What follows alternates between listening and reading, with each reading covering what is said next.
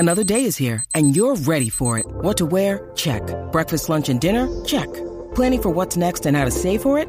That's where Bank of America can help. For your financial to-dos, Bank of America has experts ready to help get you closer to your goals. Get started at one of our local financial centers or 24/7 in our mobile banking app. Find a location near you at bankofamerica.com/talktous. What would you like the power to do? Mobile banking requires downloading the app and is only available for select devices. Message and data rates may apply. Bank of America N.A., member FDIC. 9+ Us presents the Baseball Together podcast with your hosts, Blackjack Brad and Kansas City Little Big Briggy Blue Eyes. And now, Baseball Together. Welcome to this week's episode of the Baseball Together podcast, Baseball Family. I am Brad, and as per usual, just about every week, we've got Brig over here to... Hey, stuff happens. It's fine. It's not a big deal. If it was, I wouldn't give you a week off, but that's why I do. Yeah, right. So anyway, Brig's here with me. Brig is here. Hey. Well, this week we're skipping again. So this week we're skipping current events. You can see that those of you watching on YouTube, I have my Orem Owls hat on because we were joined by the commissioner and the president of the Pioneer League in Jim McCurdy and Mike Shapiro, respectively. So we're going to share that interview with you this week and sit back and enjoy and listen to us minimally.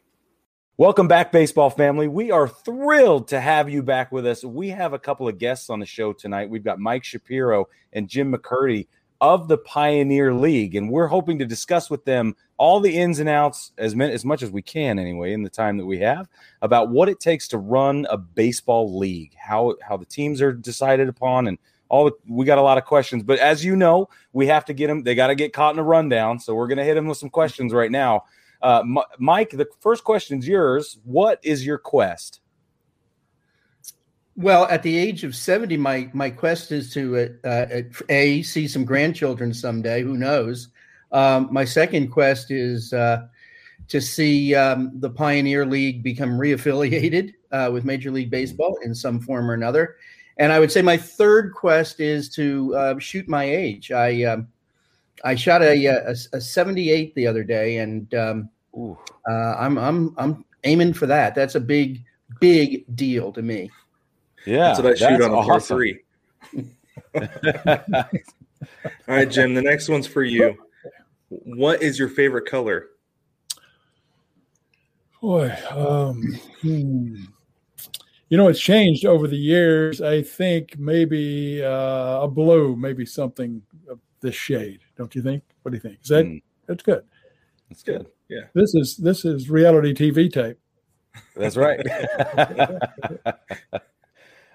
Mike, if you were to describe Nomar Garciaparra in one word, what's the word you would use? I love the explanation to his first name. And many people do not know that Nomar was named Nomar because he didn't want to be called Ramon. Nomar is Ramon spelled backwards. I did not know that. You come to the ballpark to learn something new every day. Wow. Woo. I had no idea. That's amazing. You asked the right question. I mean, we could walk off with that, but we won't. Jim, next question for you. What is the maximum allowable age to bring a ball glove to a game? Well, you'll have to ask someone older than I. Oh, really? I guess I'm answering that question. I'm not older than you are. I mean, maybe slightly younger. Yeah. What do you think? What do you think, Mike? What do you have an answer for that question? I don't see. No, there is no maximum age. No maximum age. Yeah. No. This is a hotly debated topic in our age group. No, you bring a glove, you get a ball. Yeah. I mean, can you imagine some 80-year-old dude coming without a glove and a line drive is coming at him? Sorry, you got to have the glove. You got to flash. We should require every person to bring a glove to the ballpark, probably. I agree. Yeah, you got to flash the leather. Yeah. Well, and that sets up one of the conversation topics that we have primed for later. So we'll table that for a moment. But Okay, Jim, since you avoided that question, I'm gonna hit you with this one. How would baseball be different if the Brooklyn Dodgers had not moved to California?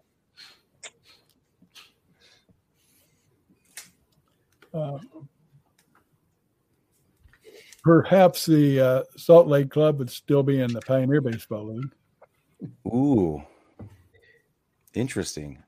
You know, that reminds me of something that I heard when I went to a mediation conference at Harvard, if we can go in this direction. Go ahead. Gorbachev had been there the month before and had been asked a question, and one asked him, how do you think the world would be different if Nikita Khrushchev had been assassinated instead of John F. Kennedy? And what do you think Gorbachev's answer would have been? I have no idea. That's a terrific question. He said, I don't think Ari would have married Ms. Khrushchev. Okay. I will answer Jim's question yet again. So there's an interesting theory out about that. If the Dodgers were able to get the city of New York to put up the money to keep Ebbets Field or to build them a new ballpark, and the Giants as well, they would not have moved west. The Mets would not exist. However, the next team that was likely to move west because of stadium issues and market problems were the St. Louis Browns, who became the Baltimore Orioles, but they would have gone west. And who would the second team have been? The New York Yankees. No. Philadelphia? Huh? Philadelphia A's? The Philadelphia A's. Yeah. Oh. Yeah.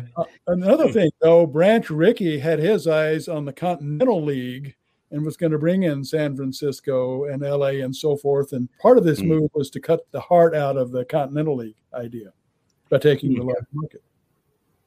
So maybe you'd have had a competitor league that would have become a third.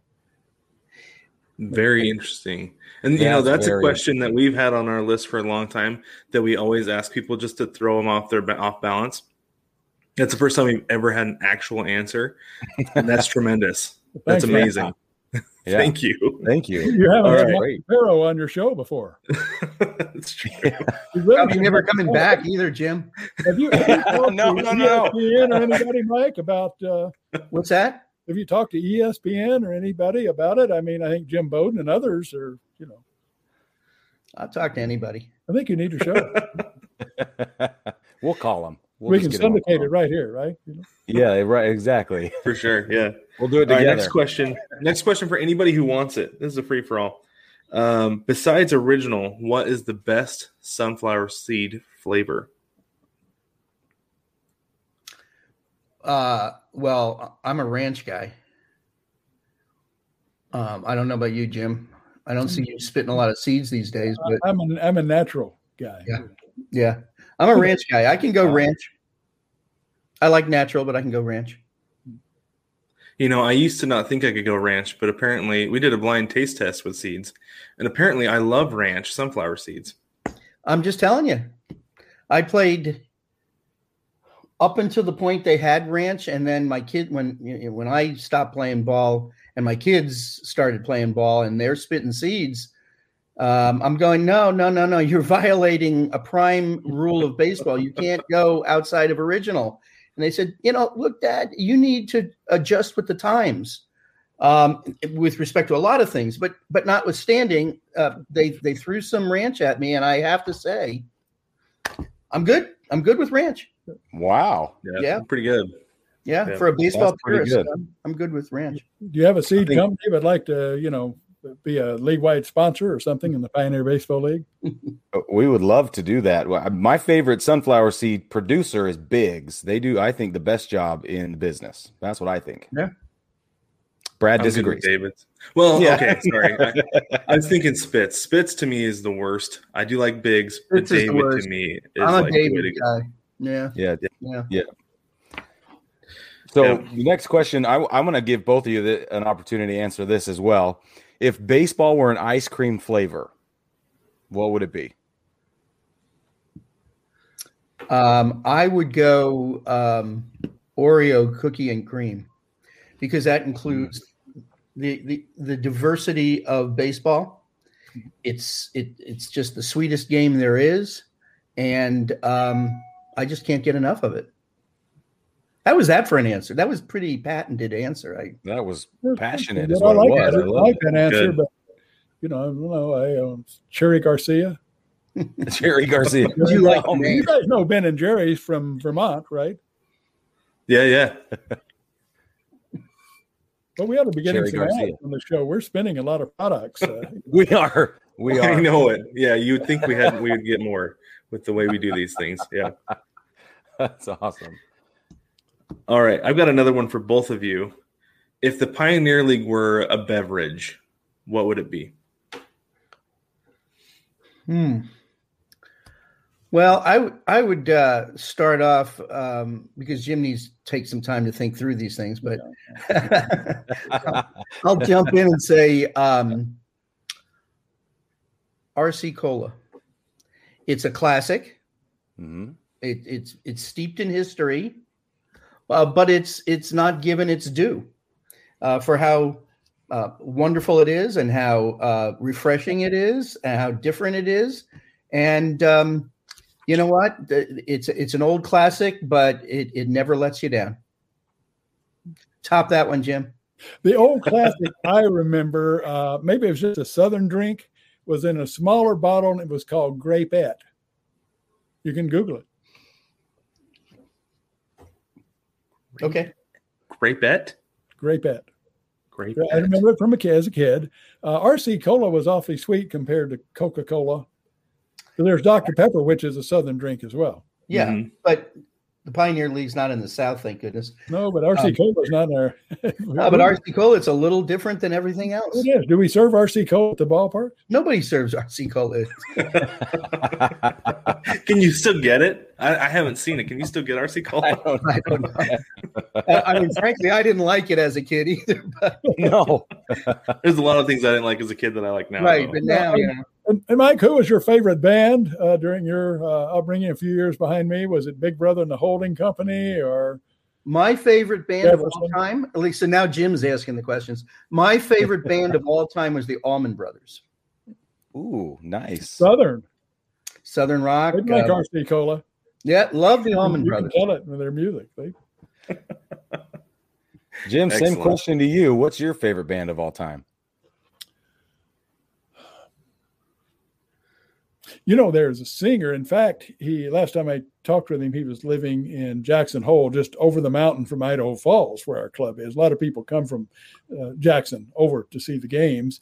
And his name was Tom Rush. Oh, my God. I love Tom Rush. He was up in your country, Mike. Oh, I used to. Well, when I was in college at Georgetown, I worked in a nightclub called the Cellar Door, a classic place that when you want to look at some music history, check out the Cellar Door. And Tom Rush was a regular there. And he did Jackson Brown's Child Song better than Jackson Brown. Wow. And Tom Rush was one of my favorites. No, he did Good these guy. days. He did these days as well, probably better. But can you believe Jackson Brown was a teenager when he wrote that song? Don't Yeah, confuse me with my failures. I have not forgotten. I have mean, not he's forgotten 74 years them. old to say that sort of stuff. I wrote a book, and that was, you sometimes you put the quotes in front of the prologue, and I use that line. What was it? Don't remind me of my failures. I have not. Yeah, with Don't my confront me with my failures. I have not forgotten them. What a great line. These guys That's a are great young line. for this, I think. Isn't that right? Well, man, I can't believe no. you like Tom Rush. You're the Yeah, you're no, the I best. met him in Austin, met him in Spokane. I said, Tom, where are you living now? He said, I'm in Jackson Hole. I said, how did you get to Jackson Hole? He said, I just woke up there one morning. Well, he hung out. No, I can tell you probably a lot of the connection was through a lot of people wound up in Jackson Hole in that area. All of them were kind of that genre of Colorado singers that all ultimately, all came like Pure Prairie League and ultimately the Eagles, but they all were following John Denver, who was a big Aspen guy. Anyway. Yes, and John Denver, there is a group from Spokane where I live, by the way, that grew up. They were Gonzaga Glee Club people called the Chad Mitchell Trio. Oh yeah, they were awesome. That was John Denver.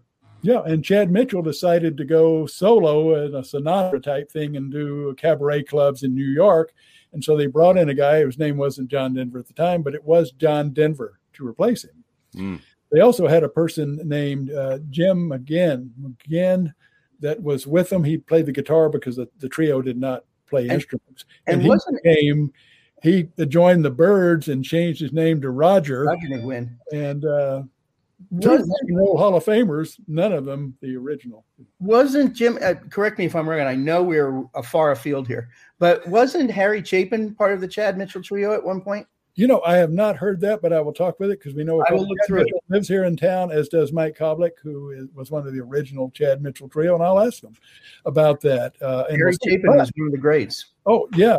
And we have, though, in Montana, a great history, if you want to go in this direction.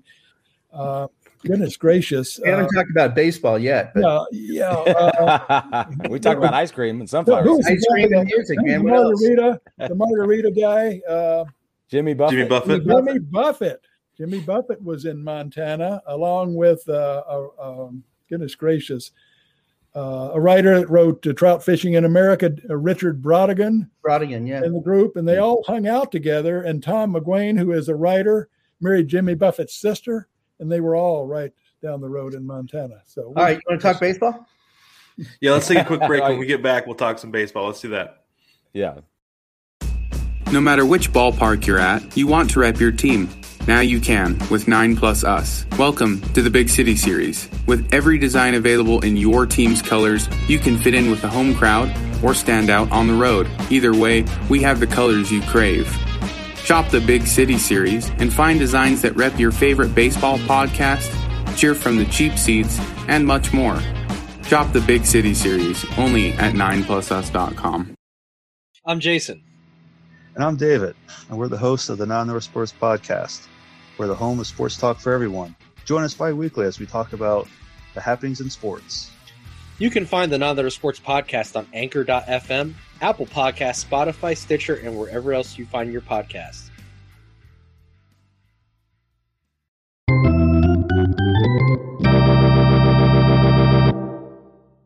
Welcome back, baseball family. We have with us Jim and Mike of the Pioneer League, and Brig and I are just made of questions, to be honest, with everyone here, because we've expressed our connection to the Pioneer League. Brig spent a whole season in one particular seat with the Orem Owls, and I spent an entire season in the press box with the Orem Owls. So we have strong connections to the Pioneer League. We have these guys here, but the first thing we want to ask about is this knockout home run tiebreaker thing instead of extra innings.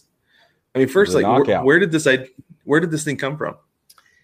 Well, it's been something percolating in the back of my twisted mind for some time. Only because, and by the way, it has very little to do with what it's become known for, which is incredibly entertaining and fan engaging and exciting. It was actually born out of basic economic and health and safety principles. The basic economics of it are that at the low minor league levels, particularly, if you keep the gates open for extra innings, and you're an operator, you lose money. You have to keep your staff going. You lose baseballs. That's $5 a pop. And you got no corresponding revenue, because by the time you get to the 9th or 10th or 11th or 12th inning, nobody's buying. Well, beer's been shut off. No, everybody's eating hot dogs. I mean, they're not. The few people that are still there aren't buying anything. So it's a cost center. But even more importantly, perhaps, is the health and safety of players at this level. When you have to run through your bullpen because you've got to play extra innings, you're putting a lot of wear and tear on young kids' arms. And we don't have ready access to a pool of players like a major league club would with their minor league system. They can just call a player up. But at this level, we don't have that ability. So we are running a tremendous risk of hurting players and of not being able to readily replace them. So in thinking this through, it became clear to me that even the international rule, which Major League Baseball is using with putting the runner on second base, still doesn't resolve the problem, because you can still go 10, 11, 12 innings. I've seen it. And it still costs you money. So we wanted to come up with something that would get over quickly, but might keep a few fans around because it was going to be interesting and kind of fun, and give the players even something to get excited about, and not just go through the drudgery of all these extra innings. And so if you look at, other sports, soccer, hockey, they have face-offs or shootouts or whatever. And we thought, well, what's the corresponding action in baseball? And that would be, and again, I don't use this as a anything other than a term of art, a home run type derby thing. That's a copyrighted name, which we do not use. But we call it the knockout round. And I would say, and Jim, you can comment further, but it's been tremendously successful. Well, tremendous. This is vintage Mike Shapiro, and PBL knockout is what we call it. And it has just been tremendous. It is always better if the home team knocks it out. Yeah, I'll bet. It has all the quality of a walk-off, and the players sort of treat it like a walk-off, and that's exciting and that's fun. I just did a tour of the league and went to a game at every ballpark, and I think out of the 8 games I saw, 4 of them were tied in the 8th or the 9th, and people are talking about, wow, I hope it stays tied. We're going to get a knockout. We can't wait to see it. Yep. Wow. That was one of the thoughts I had, was as you're talking about how like everybody gets excited for it, I wonder how often home teams are like, we got a runner on second, let's just leave him so we can do a knockout, because that's a good time. Because I talked to actually a kid when I was in college. He was a former pitcher, and we were like in the 13th inning of this college game. He goes, man, if I'd have been on the mound, this game would have been over. I was like, what do you mean? He's like, I don't do extra innings. He's like, if I'm up there, if I'm pitching in extras, I will groove one and give up a home run. He's like, I don't stick around for extra innings. Yeah. No, I've heard that before as well. I mean, extra innings are reviled in all levels of baseball. We just had the nerve to go ahead and do something about it. It's pretty bold. It is pretty bold. It's pretty radical. And that's why we love it, right? We need change in baseball. And Mike, I know you said you're a purist. I would consider myself a purist as well. But what did you see any major backlash when you were presenting this idea before it was vetted, before people got to see the proof of concept?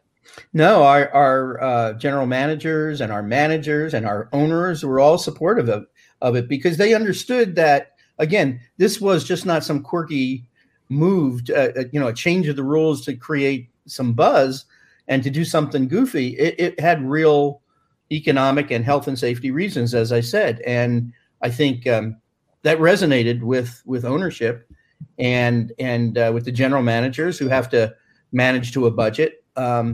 And everybody knows. I mean, it's one of the worst kept secrets certainly in minor league baseball, how awful it is to have extra innings. And so we just said, well, why do we have extra innings? Let's just get it over with. I mean, listen, our business, there's a truism, and it's a parable, and it's the parable of the family of 4. And the family of 4 leaves a ballpark, and they say among themselves, wasn't that fun? We're going to come back and we're going to do it again. We had such a good time. And by the way, we should tell our friends that we all had such a good time. And the young child says, yeah, I had a great time. By the way, who won the game? We've done our job. We've given family of 4 a wonderful time, and the game doesn't matter. And so, again, you can't take yourself so seriously that at this level of play, yes, you want to see these kids succeed. And yes, for community pride and all that, okay, get it a little bit. But by and large, it's all about entertaining families and friends and folks who are coming out for a lovely summer night at the ballpark. It has less to do with wins and losses than at the big league level. Yeah, Brad and I talk about that all the time. One of my favorite things, I prefer minor league baseball over Major League Baseball for that reason. And I make that very clear. I've been to minor league ballparks all over the country. It's one of my favorite things to do. I invite them with me as often as possible. I had a group come with me 2 Sundays ago to the Greenville Drive game, and they had never been to a baseball game before. And they said, I had no idea it could be so much fun. I had no idea it would be so enjoyable. And there were 4 kids. The youngest is 12. The oldest was, I think, 16 or 17. It was a great experience, but you can talk, right? Yeah. And then you can watch, and you don't lose the nuances of the game. I've spent my entire career in either major league ballparks or minor league ballparks, and I can tell you that they are vastly different experiences. Mm-hmm. And you go. Yep. And I am not weighing one against the other or saying qualitatively one is better than the other. I love Major League Baseball. I love to watch the best athletes in the world perform the most beautiful game in the world. Yeah. All of that is great, and it has its purpose. But there's also an entirely different reason for going to minor league games, and that is we don't want to spend a fortune.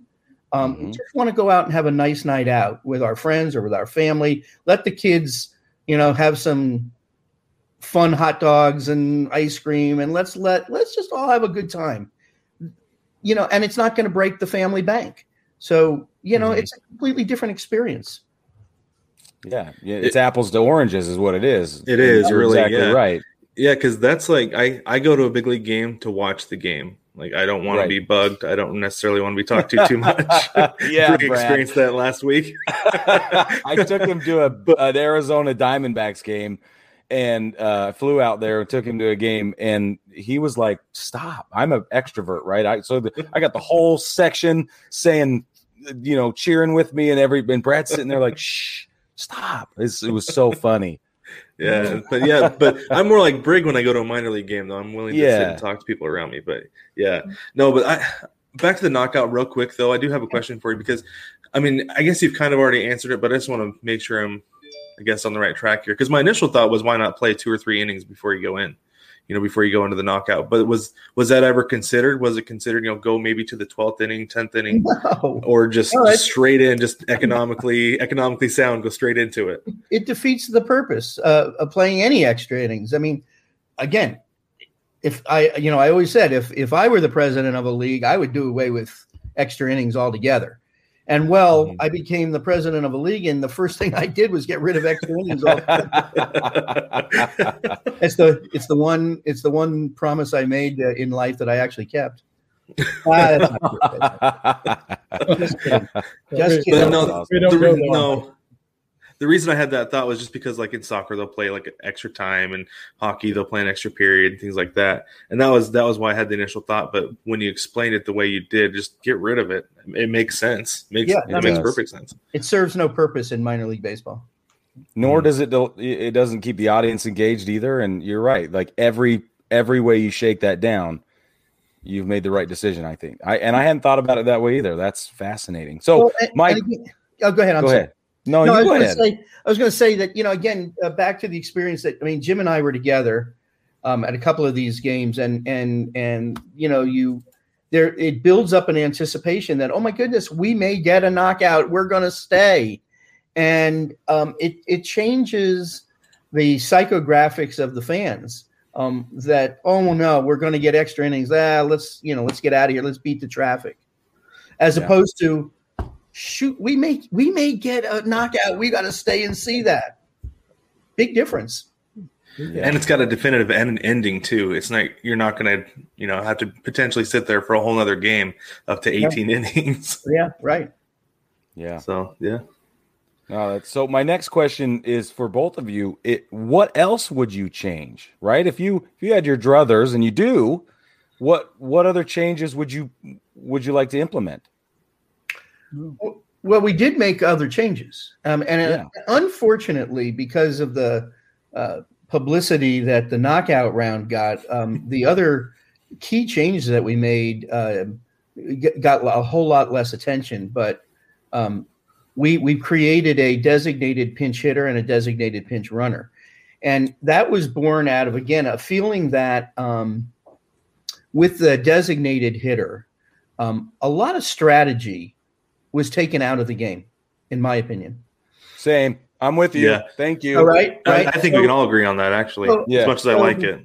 There are precious little things that you can do to put strategy back into the game. So one idea that we came up with was, what if you were able to take that light hitting shortstop who's coming up in the bottom of the eighth, pinch hit for him, but then put him back in defensively at least one time a game.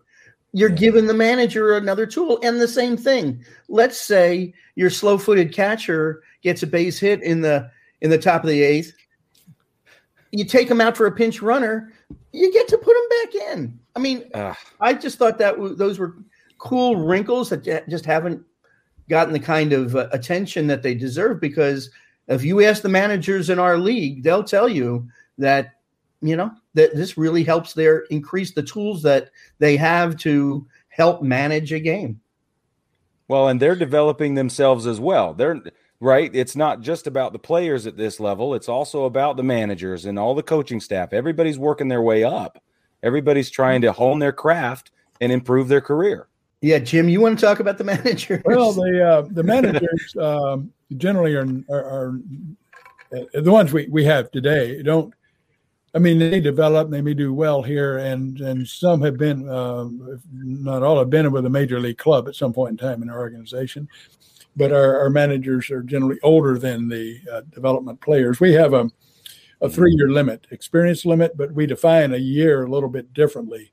Back in the old affiliated days, if you spent 1 week or a day on somebody's active roster, that was a year's experience that counted. But we say for a position player, if you didn't play 45 games in a year, it doesn't count. If you're a starting pitcher, if you didn't start 10 games in a year, that year doesn't count. If you are a combo relief pitcher or a combo pitcher, you need to have appeared in 25 games for that year to count. And we don't count the Dominican summer, just like affiliated ball does not as well, and some others as well. So we did a couple of things. First of all, our league has been around a long time, since 1939. And we were a full season league, a Class C league. And to put things in somewhat of perspective is all of these, say Rocky Mountain, Inland West, cities had teams back around the turn of the century on. It was the U.S. Army that brought the baseball in some form to the Native Americans, and they played in the 1880s and the like. You may know the story. Mm-hmm. And but in the 29 crash, many of the teams went with the crash and died at that point in time. And it took 10 years to get the Pioneer League going again in 1939 with a pharmacist in Pocatello, Idaho, named Jack Hollowell. And he had others as well working. And we were a Class C league, full season, starting in the spring and going through September. To put things in perspective, I think Denver didn't get its team back until maybe 1942 or so, and they were Class D, one level below Pioneer League. And the Pioneer League, with all the leagues after World War II, many, I say all of them, many were dying, teams were going, and Major League Baseball needed a Class A league, and the Pioneer League rose to the Class A level. Then in 1964, Major League Baseball incorporated an experiment, and we became short season. In 63, the Appy League had become a short season league as an experiment. And the next year, Major League Baseball restructured as they did this last year. And the Pioneer League suddenly is a short season league, and only 3 owners stepped up thinking they could make it. A 4th came in Caldwell, Idaho. And we had a 4-team league. It was up to 8 by 1970, whatever. And so we've been around a long time. So we've got, really stable ballparks, stable communities, stable ownership, and the like in coming forward. But that's interesting. In the other restructure, we became a short season. Now we're back, as I started this, where we were. We're a full season league. And we're hiring our own players. Most of the teams in 1939 hired their own. Branch Rickey had a farm club. Cincinnati had a farm club. The Yankees would move in. One of our clubs was a farm club of the Spokane Hawks, and the Spokane Hawks were a farm club of the Seattle Rainiers. So things were different. back in that particular day. But we're kind of back where we started. I call it the third era. Jim is talking from experience because he was a ticket taker in 1939. My soul, my last life. Yeah, that's where I would have been. There's something about this baseball that Mike Shapiro's in baseball. I'm in baseball. Brig and you and Brad Nasty are in baseball. It's why do we spend our time in baseball? There's got to be something spiritual about it or something in that. I 100% agree with that. In fact, that's one of the things that we like to talk to people about is what is it? Right? What is it that keeps us going? I mean, I wasn't even an athlete in the baseball capacity past my freshman year of high school. So, I played other sports and did other things. And then, my life took me in different directions, but I've always hung on to it. And why? I don't know. It's magical. Gosh, I was, 37 years old when I got into the game. Mike got into it much sooner, and I would have loved to have been in his position. Bobby Brett, who owns the Spokane Club, the George Brett brother, looked at me one time and said, are you crazy? You've got a law degree from the University of Texas, and you want to be in minor league baseball? He would have said the same thing to you, Mike, except you got into the major leagues right off the bat where the carpet is much better. For the San Francisco Giants, if I remember correctly. Not at Candlestick Park. The carpet was really awful there. My first gig I went to, when I got released I played indie ball out of college, and I made it 8 games because I am short and left-handed, and there's no place to play. So when I got released, I went to law school because I didn't know what else to do with my life. And my first job after passing the California bar was general counsel for the Giants, and just, kismet, whatever. Wow. And then from there, I stayed with the Giants for like 12 years. And then I went on to the Braves, and then the Nationals, and I'm still actually with the Orioles. I split my time between the Pioneer League and the Orioles. In what capacity? Attendance capacity or my capacity? No, your capacity with Baltimore. I was executive vice president up until the pandemic, and then I left my little apartment in Baltimore to come back home here to Northern California to be with my family, and I kind of decided I didn't want to go back as much as I love Baltimore, and I love the fact that my office was in the warehouse, and all the folks in Baltimore are just terrific, from ownership. Everybody's wonderful there, but I wasn't into going back to live alone in an apartment in Baltimore after having come back home with my family, and so made a deal so that I could continue doing the things that I was doing, but do it from here. So right now, I still do the in-house legal work, but I'm also developing the Orioles' new Dominican Academy, which is a total labor of love and a piece of whatever legacy I'm going to leave behind will be that academy, because I'm in love with the Dominican Republic and what baseball means down there. Mm-hmm. That's another long story about that stuff. But I was going to say, that sounds like a whole other episode that we can do. Yeah. That's awesome. That's really cool. Yeah. But I'm curious just about the Pioneer League itself.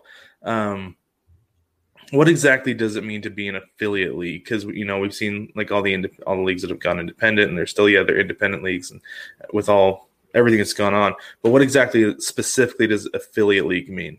That's a perfect question for the professor. The affiliate league receives its players from Major League Baseball, and Major League Baseball pays the players, pays the managers, coaches, trainer, and provides a lot of materials and so forth. And they split costs and all, and that's affiliated ball. And as you know, in the restructure this last year, the commissioner office decided, in looking at McKinsey economic reports and others, they needed to restructure for various reasons, and decided to close 42 plants and lay off 1,400 workers, and that's business, such.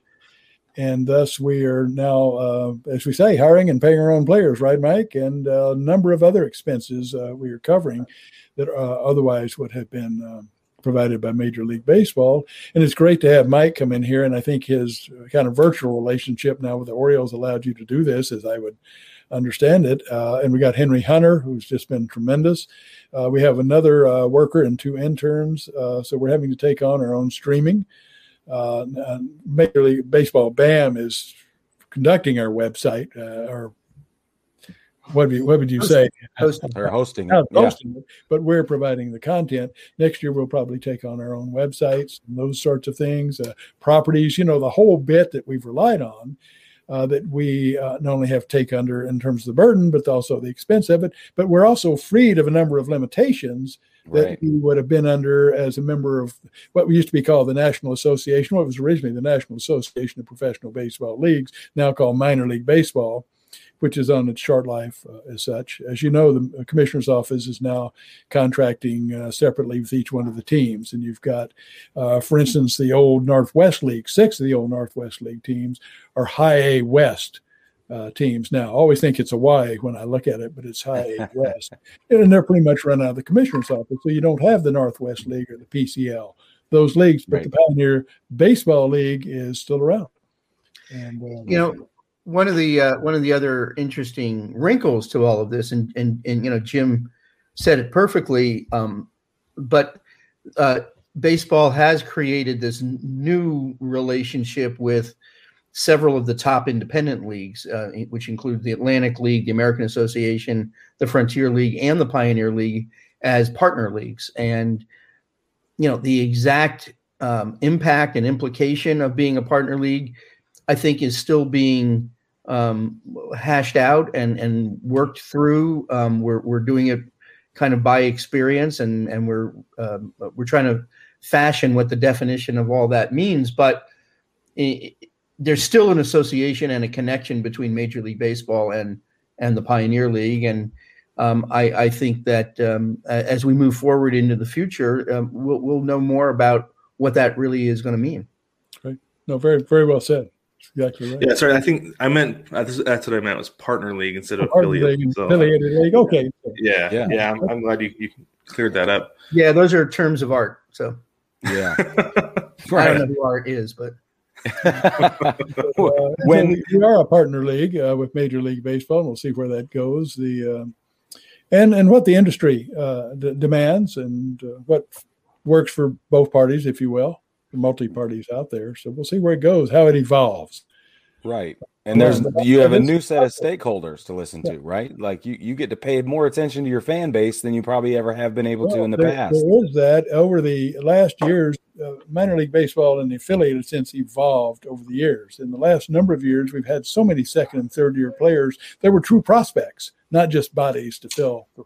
15 years ago, that wouldn't have been the case. These guys were just needed to be a body. And if you were there in your second year, as you probably remember from Orem, but as it evolved, if one did very well in the first half, most of the time they were moved up. And the second half team bore little resemblance to the first half. We had pitch counts and all of those kind of things. It can be very well defended, and there's a purpose for them. But it was different from the old, not only the old days, but affiliated ball as we knew it, a decade ago. And so this is really different. We've got players that are our players. Mike, how many players had we decided we've sold to Major League Baseball at this point? Is it 10, a dozen? Yeah, somewhere between, I think it's 10 or 12. Yeah. We don't sell as many players up to Major League Baseball as, say, the Atlantic League or the American Association, because our players are so much younger and they're still in development stage. Although some are, even at that level of experience, still viable and available to major league clubs. But we do sell some players up, and again, I think in the long run, there's probably going to be some attention given to players going both ways, and who knows. So, but again, I think this has been the first year. We all knew this was going to be an experimental year for the relationship with Major League Baseball, and we're looking forward to seeing how it evolves. My question to you guys is: did they give you a chance to ramp up into startup mode, which is kind of what I'm hearing, or did did they just cut it off and say, good luck, here's the playbook we think you should use, and go forth and do good things? Or was there sort of a phase 1, phase 2, phase 3 implementation plan or anything like that? Jim, you were around during that transition. I wasn't here then. There is a memo of understanding with Major League Baseball that has a number of different features, but no real plan. We decided on 96 games at probably negotiable, from a year-to-year basis. And there were a few things that are pretty well set, but it left a lot of room to roam because I guess, Mike, this is to be true to say, you've read the MOU. There was no model for what you're doing. Yeah, no, it's scant with respect to what in fact it means. And I think that when you're talking about the ramp up, I think 2021 is the ramp up. I think it was this first year, and there are some provisions in the agreement that say for 2021 it's going to be this way, but in good faith we'll talk about 2022 and going forward. So for all intents and purposes, this year is the ramp up. I think that's really neat, and it's so exciting to talk to both of you who have the opportunity to make it whatever you want to make it. Right? You get to craft this thing, and you get to build it. And people are coming, right? You build it, they're going to come, and that's what's happening. I love it. Yeah, no, I think looking forward, the key issues for us is the extent to which we expand the league, the other communities that the league will come into, and I think we're looking at a whole range. Jim mentioned Henry Hunter, who's our Vice President of Business Affairs, who's working through a whole digital marketing and broadcasting wing to the league that I think is going to be revolutionary. I think we're looking at a really substantive business in terms of tryout camps and prospect leagues and showcases, and we have a very vibrant social responsibility program, working with the MVP program that's connected to the historically Black colleges and universities. We're working with USA Baseball on coaching clinics in our local communities, as well as school programs to talk about using baseball to help teach kids with math, for example. So we are expanding the realm of what the Pioneer League represents. Jim mentioned earlier that we're looking at having our own division for properties and controlling our own licensing. It's just begun. We've been around. My tenure began in February, and I think we've done some remarkable things, including rebranding the league. We have new league logos, as you can see. Yeah. Mm-hmm. There's no remaining buffalo skull in our logo, which I think a lot of pagan ritualists are upset about. But everyone happy. 30 years ago. Yeah. Yeah. But no, we are cap character you may have seen, but there were no coonskin caps, and maybe there were. So you talked about expansion. We talked a little bit about this last night when we were talking, but I want to know, is there like a minimum cost to buy a team in the Pioneer League? Like if I wanted to go in and say, I want to put a team in Price, Utah, I don't know. What would I be looking at just to get in the door to talk to you about that? Yeah, I'll give you the same answer I gave you last night. I'm not telling you. No. No, the answer to that is there is no answer to that. Every market has different characteristics, and the cost of putting a franchise in certain markets depends on the size of the market. It depends on the nature of the facility that you are either building or retrofitting for minor league baseball purposes. There are a number of variables that are essentially a discussion point when somebody comes to us and says, "Look, we'd like to move a team to Price, Utah, or wherever, and here's what our proposal is," and we would say, all right, let us take a look at that market. Let's take a look at the facility plan that you have, and let's assess that value against maybe what like clubs in the league are valued at. It's not an exact science. Sure.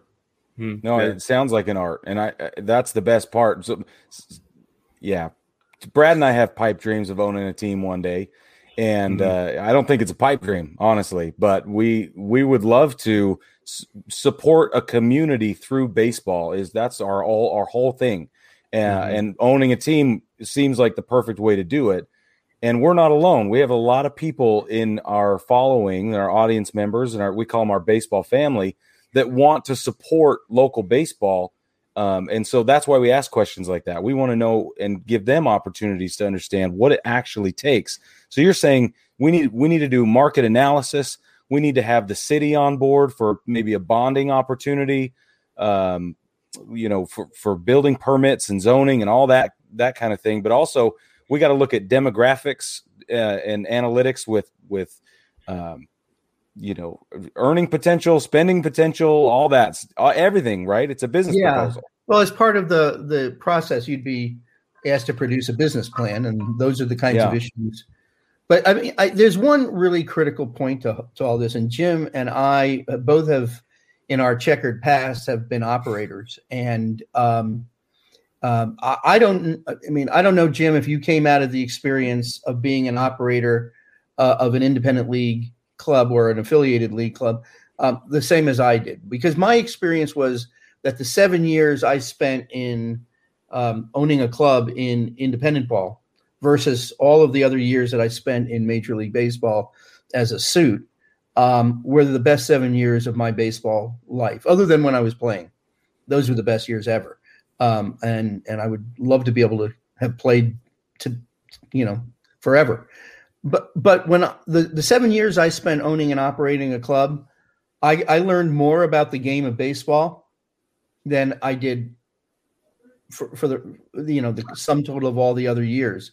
I learned more about what baseball means to a community, what it can mean to real people, not just big stadiums full with multi-million-dollar players and TV contracts and all that, but just operating a team as a small business, because that's exactly what it is. It's operating a business in a local community and taking your players to the pediatric ward at the local hospital, or doing fundraising events for local nonprofits, or going to school reading programs. All of that, which you do as a minor league operator, are the most rewarding times you'll ever have in your life. Jim, I mean, that was my experience. But without a doubt, I've been involved as the president of the Pioneer League for 27 years, Mike, or something. I'm doing it in the commissioner now. Great to bring Mike in, because we got all these other things to do as an independent, bringing in Henry Hunter,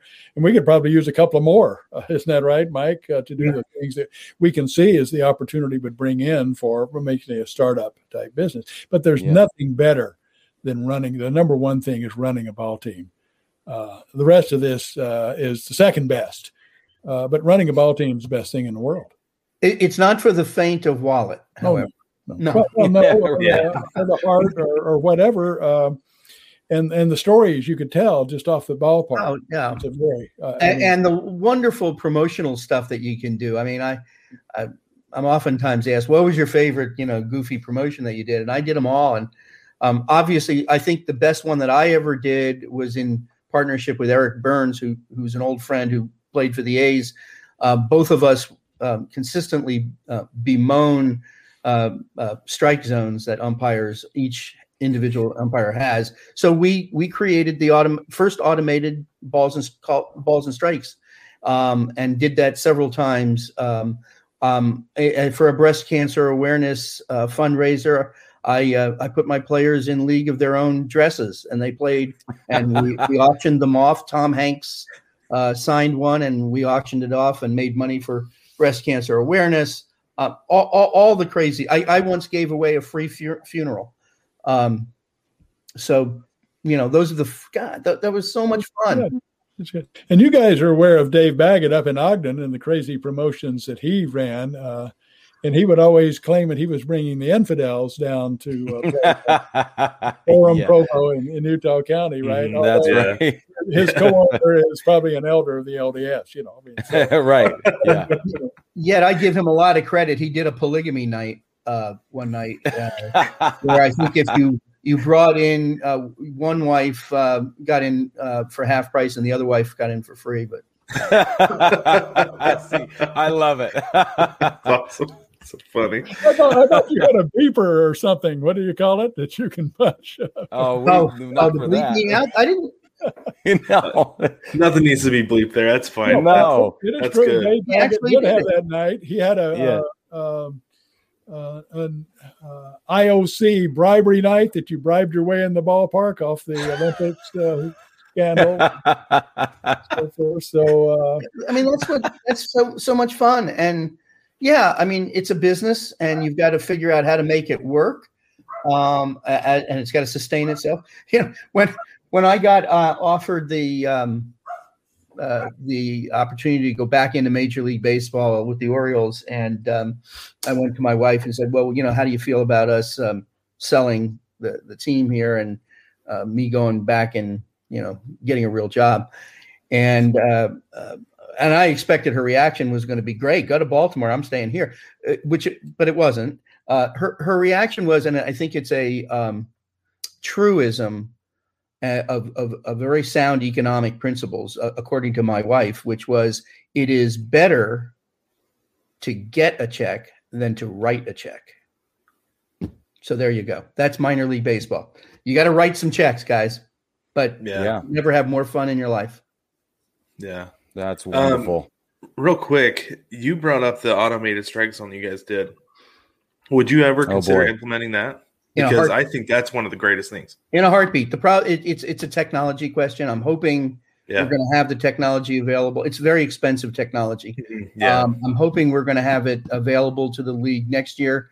I think the outside of extra innings, the greatest bane of baseball is that the umpires have the discretion to define their own strike zones. I hate that. I think it influences the game in a very profound way. And if you can normalize it, if you can create a strike zone that's not up to someone's whim, it will do the game a lot of credit. Again, think about the difference if how many bad calls umpires make, but think about the difference between a ball being called a pitch being called a ball in a 1-1 count versus that same pitch being called a strike in the 1-1 count. The average difference between a 2-1 count and a 1-2 count is huge, and it influences games every night. Every game you see is everywhere by the umpire's discretion, and it shouldn't be that way.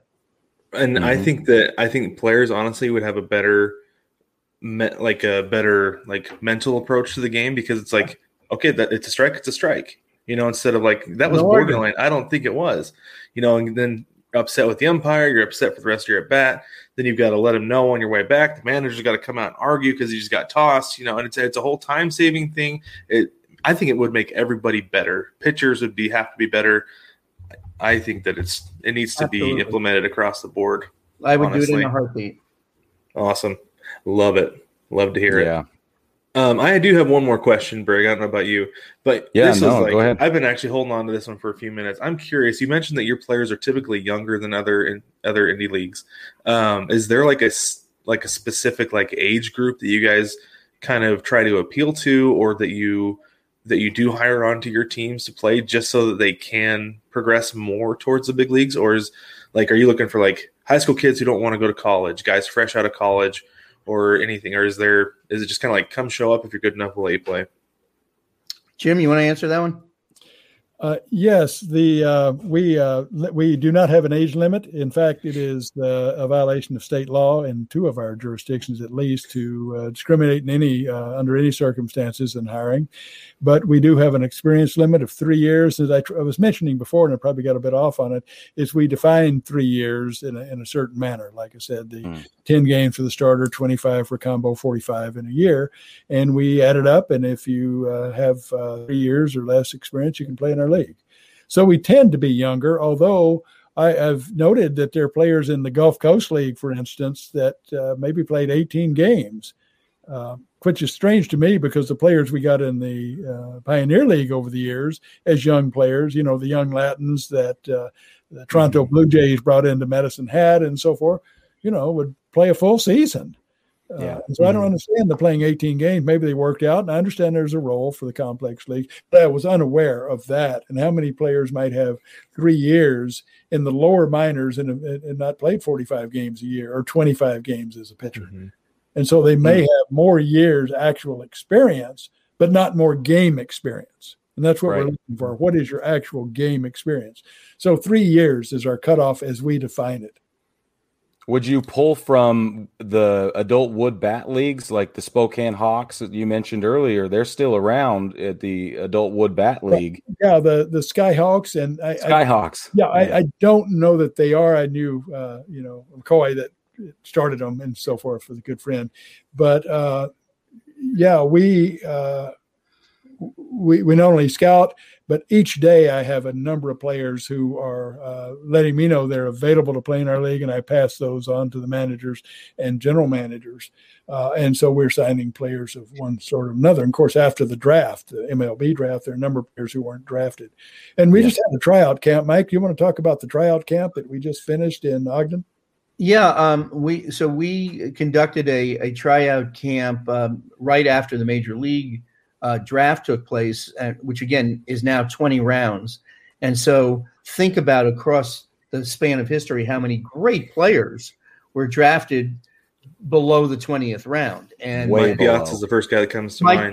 Exactly. Yeah. Everybody will name Mike Piazza as the number one.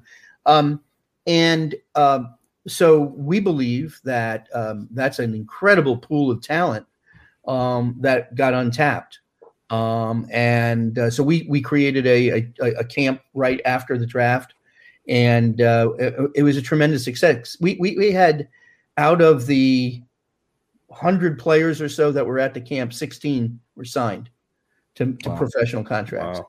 So it was an extraordinary success. And as I was saying earlier, we're looking at tryout camps during the off season, winter leagues, a whole range of opportunities for young players to get noticed. I would say, some of the wood bat leagues that are some of the collegiate wood bat leagues certainly have a lot of talent that should be scouted. And there's the draft leagues, and there's going to be a lot of talent out there.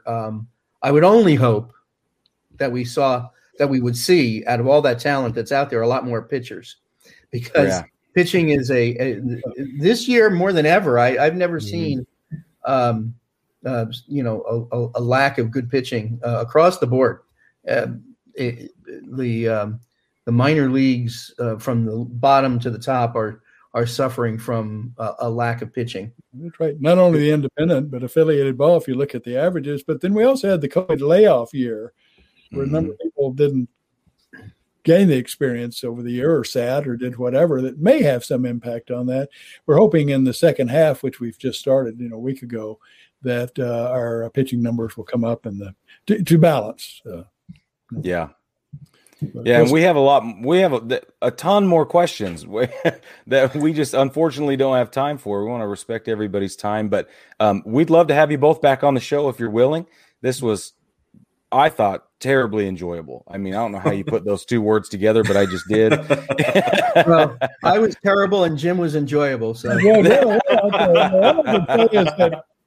two guys are a kick. I wish I'd known you were in our environs down in the Utah County area, and we would have run some more promotions. Yeah, well, when we were in Orem, my crew and I were Army. I'm retired Army, and when I was in the service, I did some time with the Utah National Guard, and my friends and I would come to the ballpark and sit in Section 8. And in the military, Section 8 means you're cuckoo for Cocoa Puffs, right? So, so we would sit in Section 8, and we'd raise hell, right? There's a beat, Brad. We raised Cain all over the place, and we became known as the Section 8 crew, and it was a riot, and that's the kind of environment you can foster in these lower leagues, and it's so much fun. So we have fun. We've tried to carry that energy forward, and thanks for participating with us in that tonight. No, real pleasure. It was a pleasure. Great. Thank you very much, and we'll get back on and do more of this. Anytime. Thank you.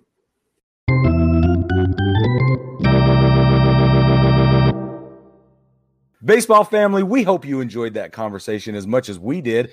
Brad says we're made of questions for these people, and I know you are too. So don't forget to jump in the mailbag. They've both agreed to come back on the show. They have other people they want to send onto the show and encourage to join us as well for more discussion. So jump in the mailbag at baseballtogether.com.